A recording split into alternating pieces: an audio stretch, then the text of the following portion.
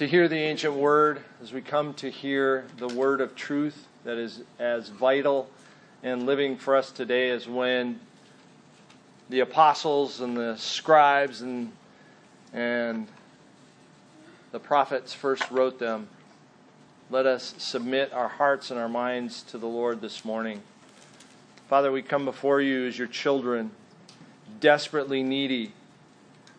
We are all needy, I foremost, as I come with your word before me to share with the saints. Father, we need you. We say that, but we do. I pray, God, that it would not be trite in our hearts and minds, but that we would recognize how much in this life we need you. For our very breath, for this very moment. So God, help us to set aside the anxieties of our hearts, to trust you to deal with them. God, for the entanglement of the sin that is in our life, expose it, that we might confess it, that we might hear you, that we might worship you in spirit and in truth. That you would be glorified in your body this morning. In Jesus' name, amen.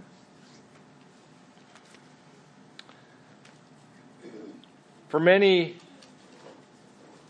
Sunday morning is a sham. In churches across our community, in churches across the country, in churches around the world, and perhaps even here today, for some here, church is a sham.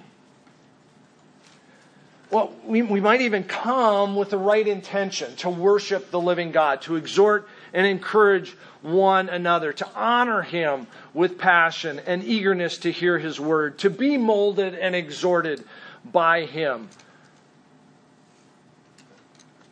But when we're here, that's not what we do. John Owen admitted that we speak much of God, we can talk much of Him, His ways, His works, His counsels, all the day long. The truth is, we know very little of Him. Our thoughts, our meditations, our expressions of Him are low.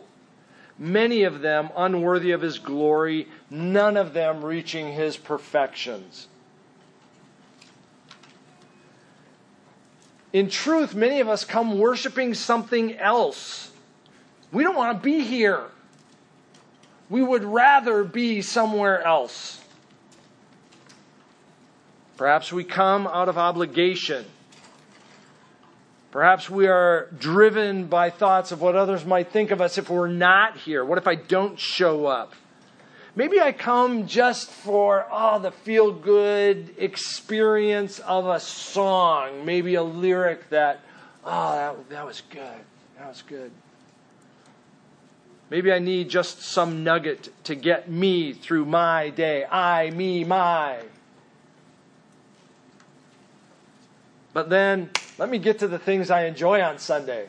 Football's coming up, hey? It's almost football season again. Oh, you know what? There's a new series came out on Netflix. We could binge it. Yeah, that's what we're really looking forward to on Sunday. Oh, what's in the crock pot? We got ribeye sitting on the counter. No, you can't come over. But none of those things are bad things. Those aren't bad things. But the good becomes quickly bad. Much like when the water that buoyed the Titanic quickly came rushing in and sank it to the bottom of the Atlantic. All of these good things become a stumbling block in our lives, rush in and sink our worship of the living God. The created thing supplants the Creator, and we get things out of order. Well, today we're going to look at the third, though not final temptation that Jesus endured. It is His final temptation in the desert with Satan. In the previous two messages earlier this year, when I had the opportunity to preach, you can listen to them online if you didn't hear them before. But we saw in those temptations that came to Christ that the Word made flesh appealed to the written Word. It's all Him.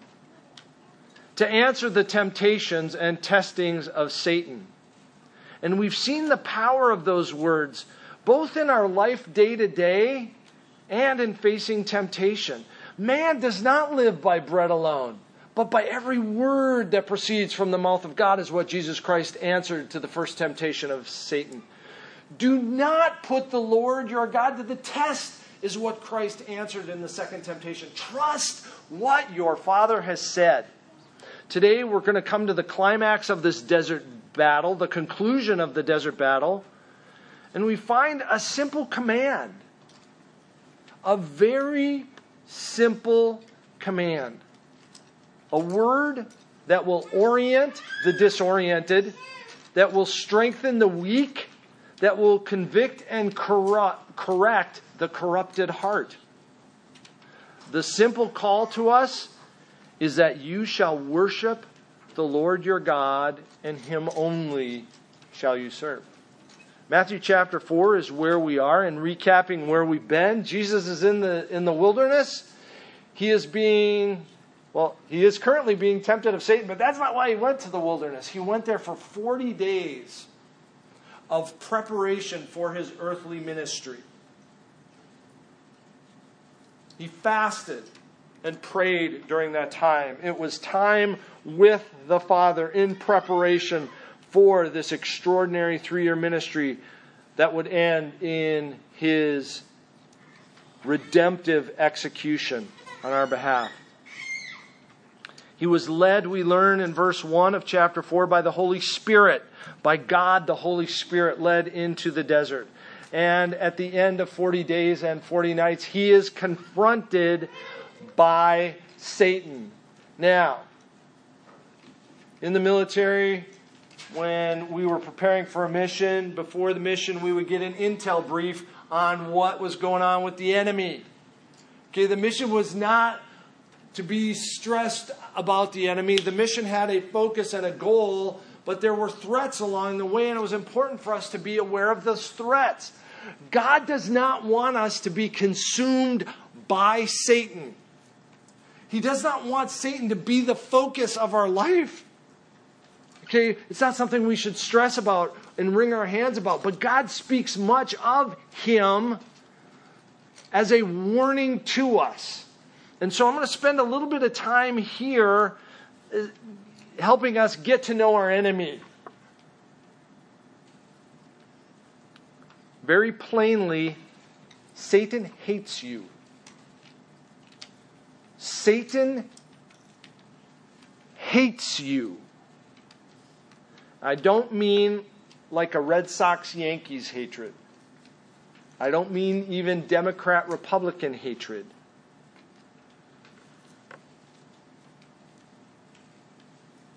This is a loathing to destruction hatred. His very name means adversary. Satan means adversary. And interestingly enough, in 1 Peter chapter 5, verse 8, Peter says, your adversary, the devil. So Satan means adversary. That word for adversary that Peter uses is different. It essentially means against the law. Your foe in a court of law. Your adversary, the one who's suing you, the one who wants to take all your money.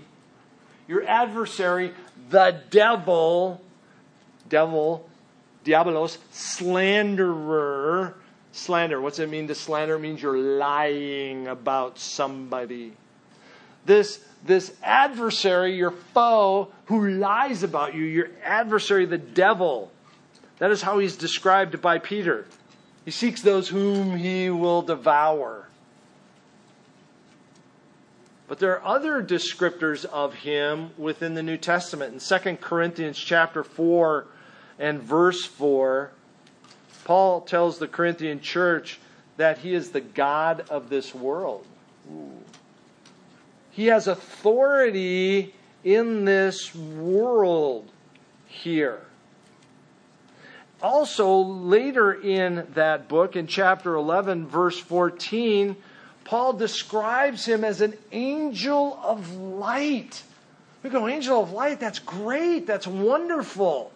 But he disguises himself as an angel of light.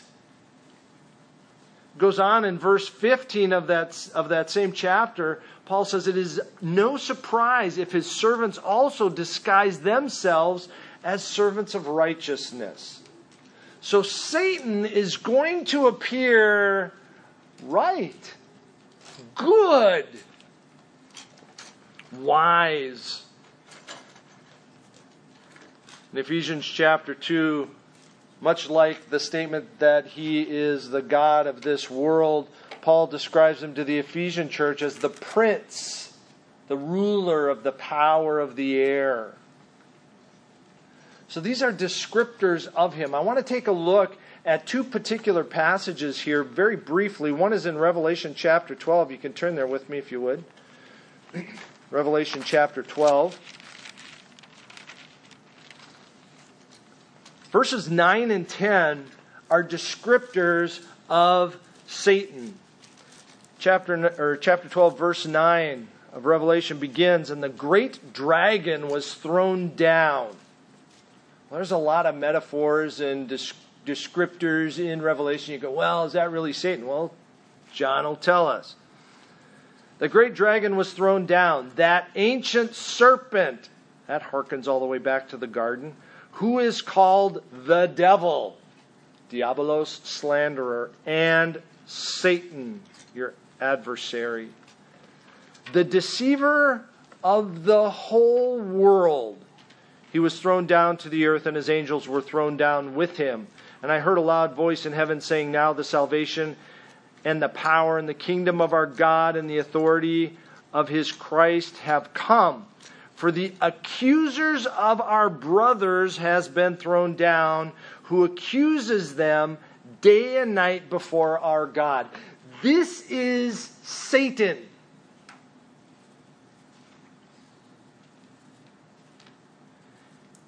He is the deceiver of the whole world. His intention is deception. It is to get you off of understanding the truth. He's trying to blind your eyes. Okay? That's on this plane. In the heavenly realm, he is accusing you. She is in sin. He is in sin. She has rebelled against you to God. He is accusing us. It's what it says. Accuses the brothers day and night before God. Oh, man. He's not a good guy. Flip back to John. Flip back to the Gospels. To John chapter 8. I'd hate to say this is my favorite passage about Satan, but to me it is perhaps the best descriptor from the lips of God the Son to what Satan is and what he is like. Chapter 8, verse 44. He's talking to the Pharisees. He says, you are of your father the devil, and your will is to do your father's desires. He was a murderer from the beginning, and does not stand in the truth, because there is no truth in him. When he lies, he speaks of his own character, for he is a liar and the father of lies.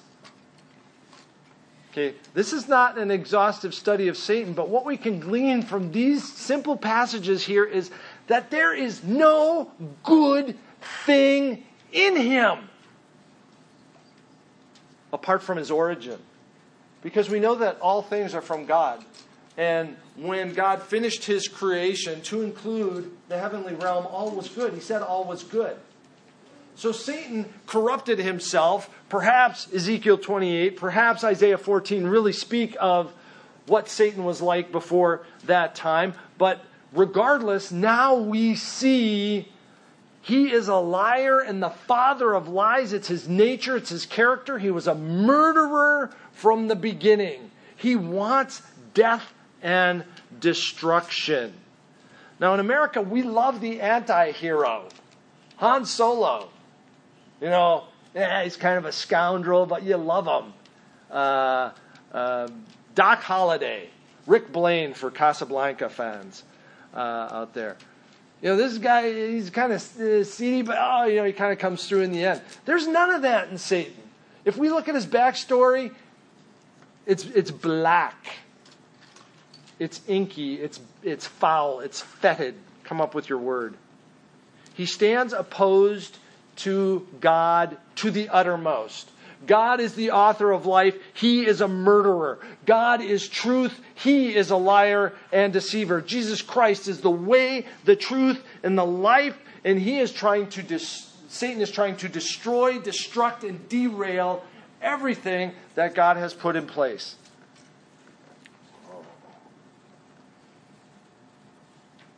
That is quite a foe that we face. But understand this, he is not omnipotent. He is not omnipotent. He can do nothing apart from God's will and God's design. Nothing. He hated Job. He accused Job before the throne of God. As God pulling out his iPhone to show him pictures of Job on his iPhone. No, he didn't really. Not really. But he was bragging on him. He was bragging on Job. God was. My servant Job. And Satan's accusing him. Well, Satan wanted to destroy him, and so God granted, for his good purposes, Satan the limited authority to mess with Job. We see that. Joseph declares plainly, what you meant for evil, God meant for good. Evil, Satan. What you meant to destroy me, satanic. God meant for good. Satan has no power over our lives as saints that we do not give him. He can tempt you. He can afflict you. He cannot compel you to sin. He can't. If you are a saint. Okay, that's who he is. Let's go back to Matthew chapter 4 and look at what he did. Here, I don't want to dwell on him. But it's important that we understand who Satan is in this life, because he still is. If you don't think he is, you're fooling yourself. And oh, by the way, his angels were cast down as well. We read that just in Revelation. So there's a mess of them out there. Demons that stand opposed to God. So here is the seething, the sickening temptation of Satan, the third temptation.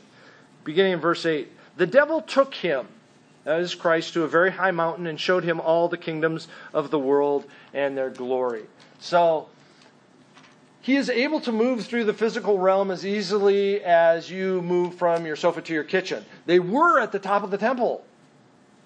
Now they're at the top of a very high mountain. And Satan is showing him all the kingdoms of the world and their glory. So that the location is the top of a mountain. The loot really is all the kingdoms and their glory. And then he lays down this lie. And Satan's temptation is, if you do this, then I'll do this. If A, then B. Okay? Or I will do A if you will do B. Two-part. Okay? So it's like a bait and switch here. The enticement, what would Satan offer Christ? Verse 9. He said to him, all these I will give you. All the kingdoms of the earth and their glory, all of these I will give you. Power. Satan is offering Jesus Christ power. Good smirk. Satan is offering Jesus Christ glory. I mean, this should make us giggle. Okay? He is offering Christ and all the good things that come with it. Pleasure, power, praise, pleasure, fellowship, fulfillment. How absurd! How silly! Understand this. This is important. Satan has nothing to offer you of his own. He's got nothing to offer you. All he can give, all he can do are within the lengths and the leash that God has given him. He has no kingdom to give. Romans 13 tells us plainly that all authority on earth is granted by God. Satan has no kingdom to give that God didn't already appoint. He has no glory to give. All glory emanates from the Father. And all glory goes back to him. There is nothing created that Satan created. They're all created by the living God. Satan is not a creator. He is a destroyer. Okay? So the first thing to understand in the absurdity of this temptation is he's got nothing to give. The second absurdity is they're all Jesus anyway. They are all already his. But not then.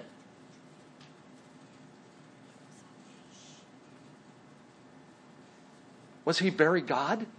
He was absolutely God. Was he omnipotent? Absolutely. He set aside these things in becoming man. He submitted himself and completely to the will of the Father. Did he receive glory on this earth? No. He received a crown of thorns, a slashed back, and a crucifixion. Beard plucked, spit on, mocked, beaten.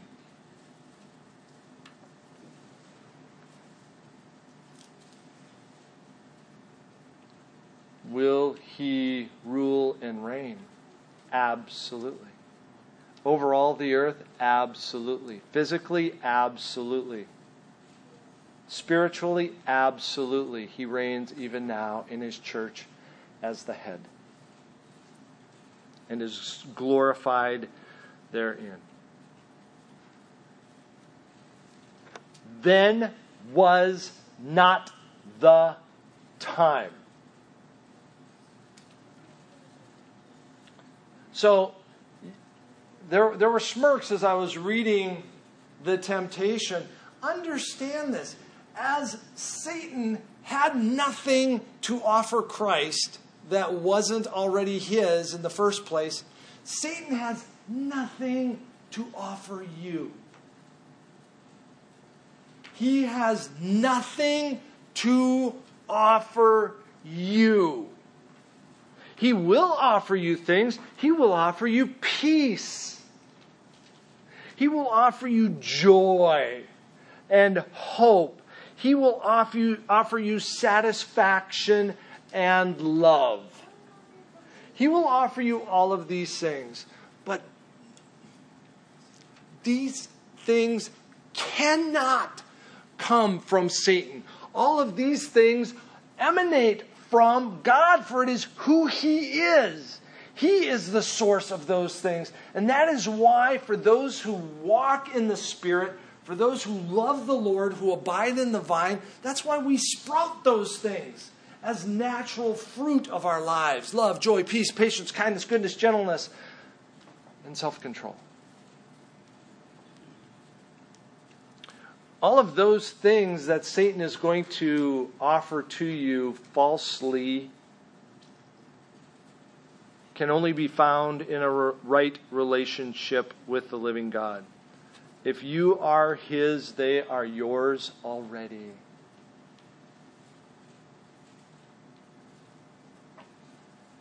Paul told Timothy, the young pastor, when he was speaking of the rich and the problems that the rich had to deal with, he said, as for the rich in this present age, charge them not to be haughty, not to set their hopes on the uncertainty of riches. That kind of goes back to Sunday school. But on God, who richly provides us everything to enjoy. I'm looking for fulfillment and enjoyment in Satan, in his enticements. That's silly. It's going to be destruction. It's going to be our death.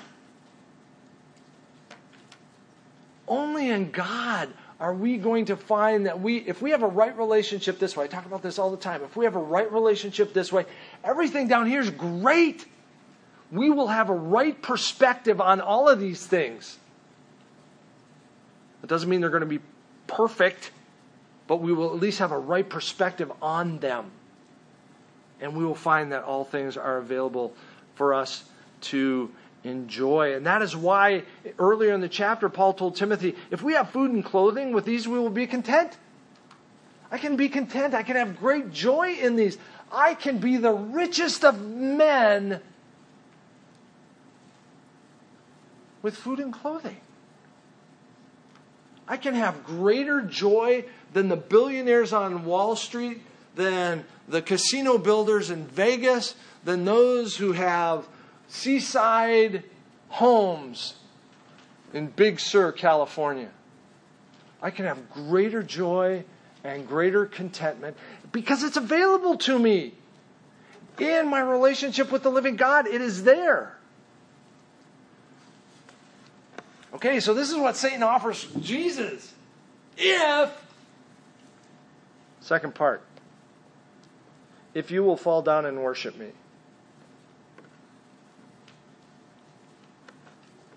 That sounds pretty simple.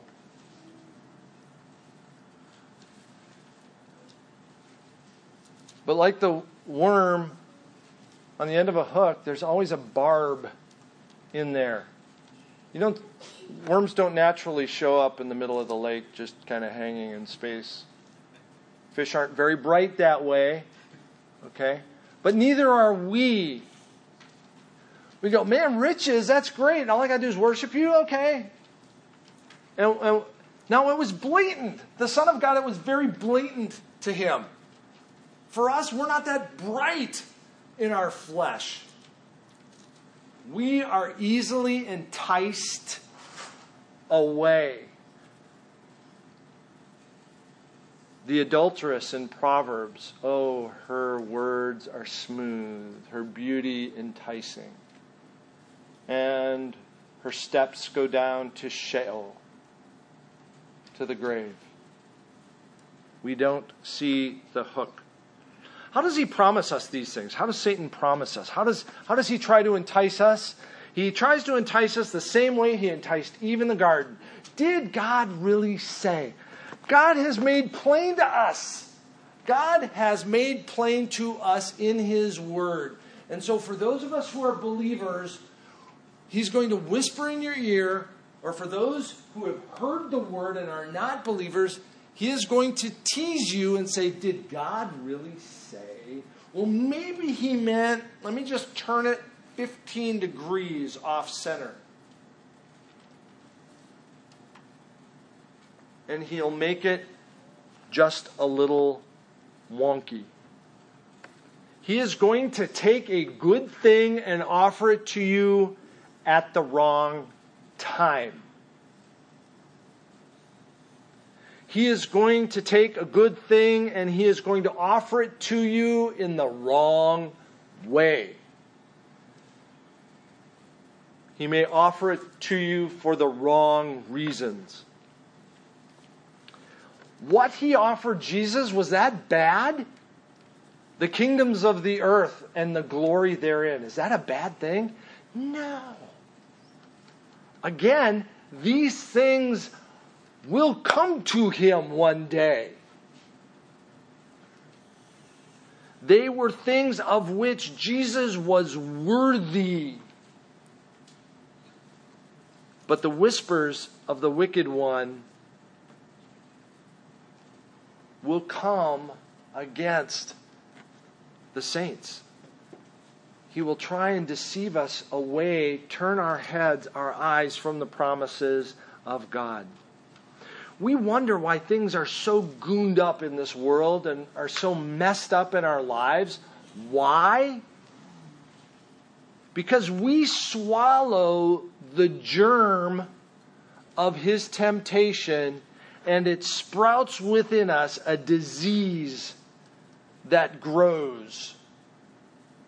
Anxiety wells up within us. Jealousy and covetousness.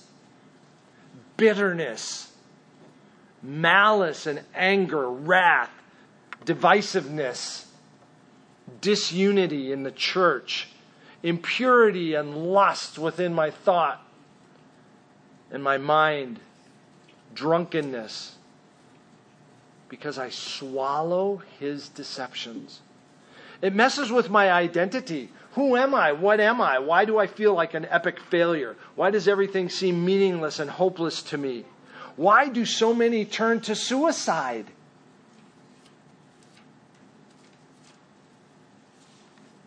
Because who they are is messed up under the sun. What about my marriage? What happened to the man that I married? Why is my marriage nothing but a mediocrity? Where's the spice? Where's the excitement in my life? What about my family? My parents don't understand me. My children won't listen to me. I'd rather sit home in the silence of my living room and binge on Netflix or scroll through my phone than communicate with the family who's 3 feet away. My church, it just doesn't do it for me. Just, where I was telling Corbin about Lucas Counterman's church, who's pastor here. Man, they got a big orchestra in the church that they started that started with nothing. They got an orchestra. We still just have a 12-string guitar and a piano. It's just not doing it for me. Where are the drums? Where's the healing? Where is the spiritual healing in our church? Where's the physical healing?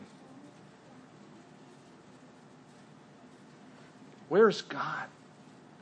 I got school tomorrow. Monday. Work. I got to go work. Work's boring. Work's a grind. Satan messes all these things up. Our entertainment. He makes a mess of these things. It doesn't take much. All Satan's got to do is give you a little nudge and you go, okay. Woo. And we exchange the splendor of God's intentions for a maggoty carcass. If I'm given everything my heart and my flesh desires, I am going to be the most miserable person. Jim Carrey, not a theologian, recognizes this truth. He says, I think everybody should get rich and famous and do everything they ever dreamed of so they can see that it's not the answer. Jim Carrey. Anthony Hopkins, great actor. I meet young people and they want to act and they want to be famous, and I tell them, when you get to the top of the tree, there's nothing up there. Most of this is nonsense. Willy Wonka lied to you.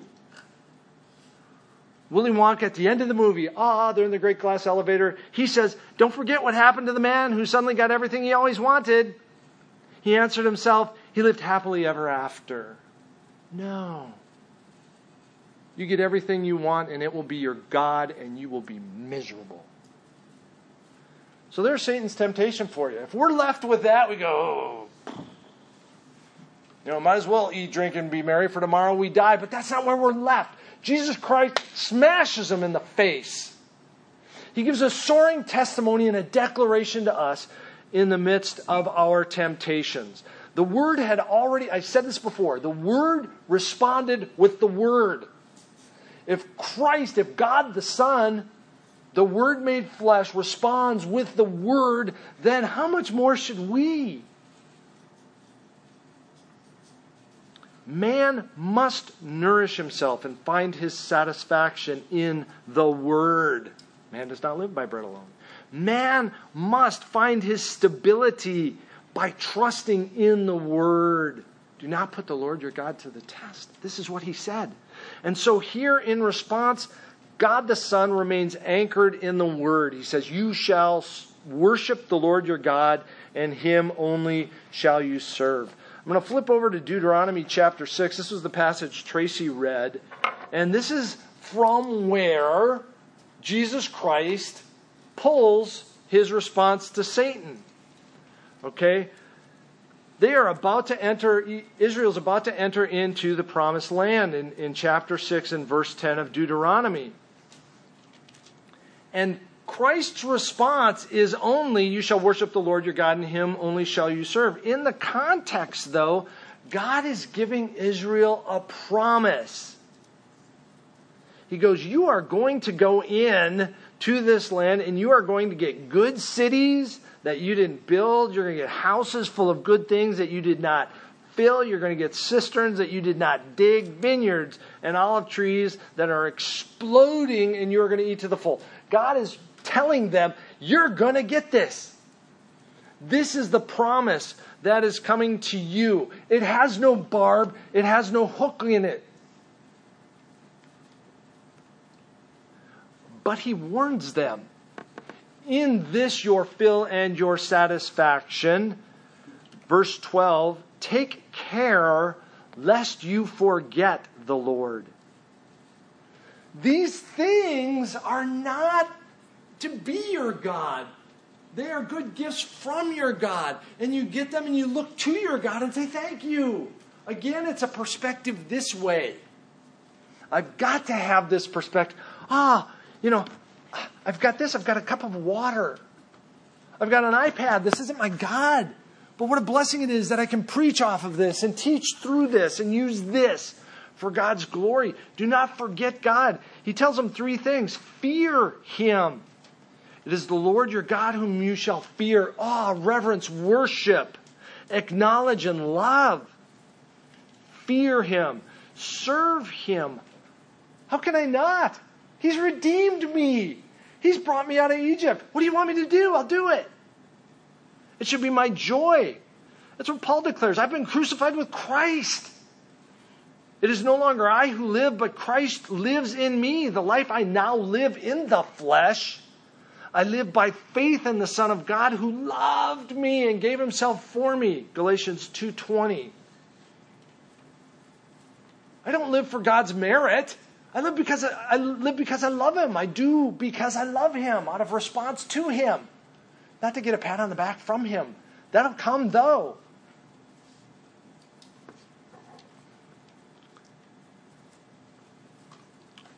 I fear God. I serve God. I swear by God. Ooh, you're not supposed to swear.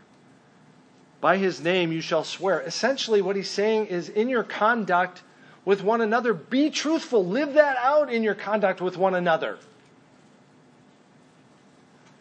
And then, so he tells them this. Be careful that you don't do this. And look what he says. It is the Lord your God you shall fear. Him you shall serve. By his name shall you swear. You shall not go after other gods, the gods of the peoples who are around you. For the Lord your God is in your midst. God is with you. They could see him, pillar of cloud by day, pillar of fire by night. God is with you. We have the Holy Spirit. God is with me. Why would I go after other things? Why would I not pursue hard after God? God is with me. Don't go after false gods. Follow hard after God. So Christ merely cites that we are to worship, but this command is backed by blessing. God has already blessed us. Worship him. Find your satisfaction in him. Now here's the heart of the matter. If you want to turn down the voice of temptation in your life, worship God. If you want to turn down the volume of temptation in your life, I'm not saying you're going to get rid of it. You're not going to in the flesh. But if you want to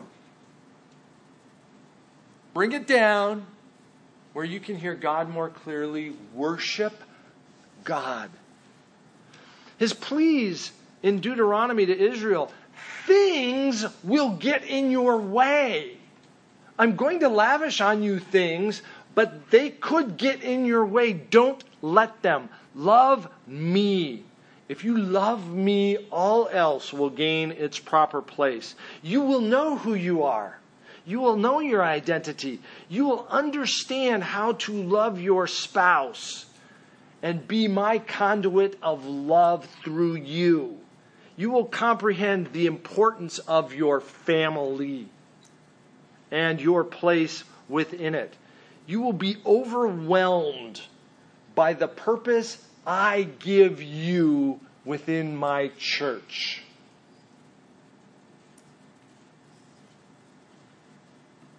School will make sense. Not that you'll understand math any better. But you will delight and desire to go to work on Monday morning. You will say, thank God it's Monday. And Tuesday. And Wednesday. And perhaps even Saturday. We will have a proper perspective and a proper orientation. John Owen exhorted the saints to be much in your thoughts on the nature of God, to abase the pride of your heart, to push down the pride of your heart, to keep your soul humble. If you do that, there will be almost an unwillingness, he says, to tolerate the sin in your life as you think greatly on the greatness of God. God calls out, hear my voice. Don't listen to the whispers of the evil one.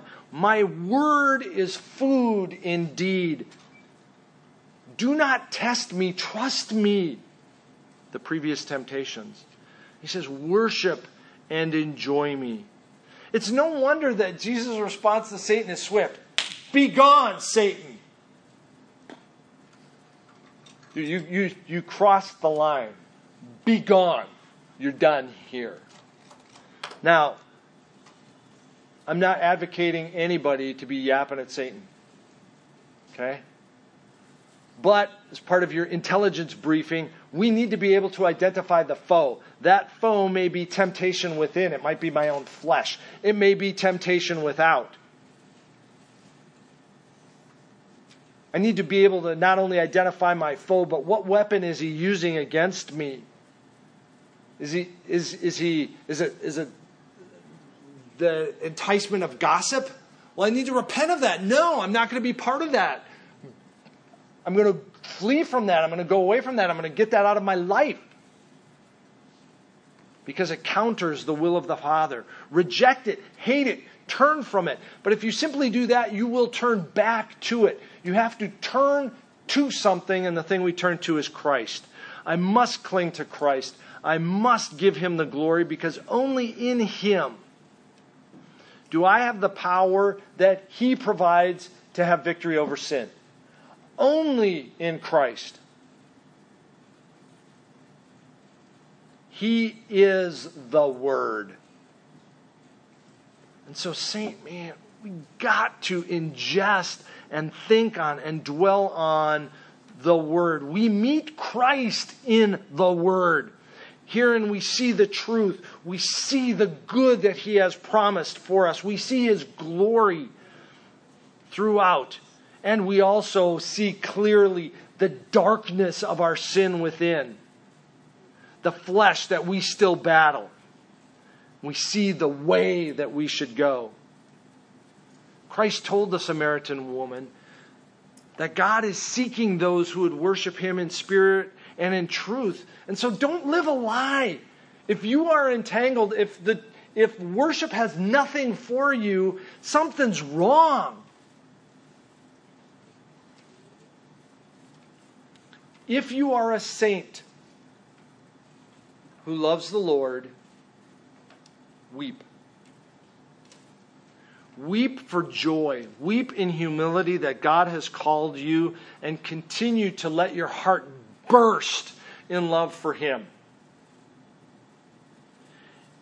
If you are a saint who has been astraddle two things, if you think you're worshiping God, but you really know you're worshiping other things as well, weep in grief. Weep that you have put trinkets ahead of your love for the one who loved you and gave Himself for you. turn from these things and turn to Him. For the one who stands convicted, though, even now, who comprehends perhaps for the first time that in truth God has no place in your life. I really don't care. Maybe I should. Maybe He should be my Lord.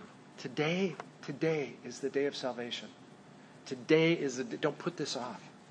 If you don't know God as your Savior, if you do not know that if you did have a brain aneurysm and collapse right now, that you would go to heaven, today is the day of salvation. You can know. To repent of your sin, to trust God at His word, that Christ's work on the cross is sufficient.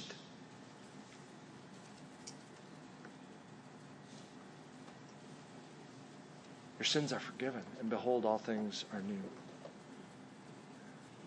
Let us go from this place today where we gathered to worship, to continue our worship of the living God day by day. Let's pray. Father, all of us, at times, perhaps even now, put things ahead of you. Things distract, things get in the way, and we worship other things. Father, that is a rebellious heart. That is a treasonous heart. And so we cry out even now for mercy. We thank you and praise you that if we confess our sins, you are faithful and just to forgive us and cleanse us from all unrighteousness. We thank you, God, that the work was finished 2,000 years ago by Jesus Christ. There is no more sacrifice for sin. Lord, if there be any here that do not know you, I pray that they would turn, that you would work in their hearts and call them by name, that they would know the sweetness of fellowship and worship of you here, even this morning, that today would be the day. Today would be their birthday and would thus begin eternal life with you. Oh, Father, for your glory, in Jesus' name, amen.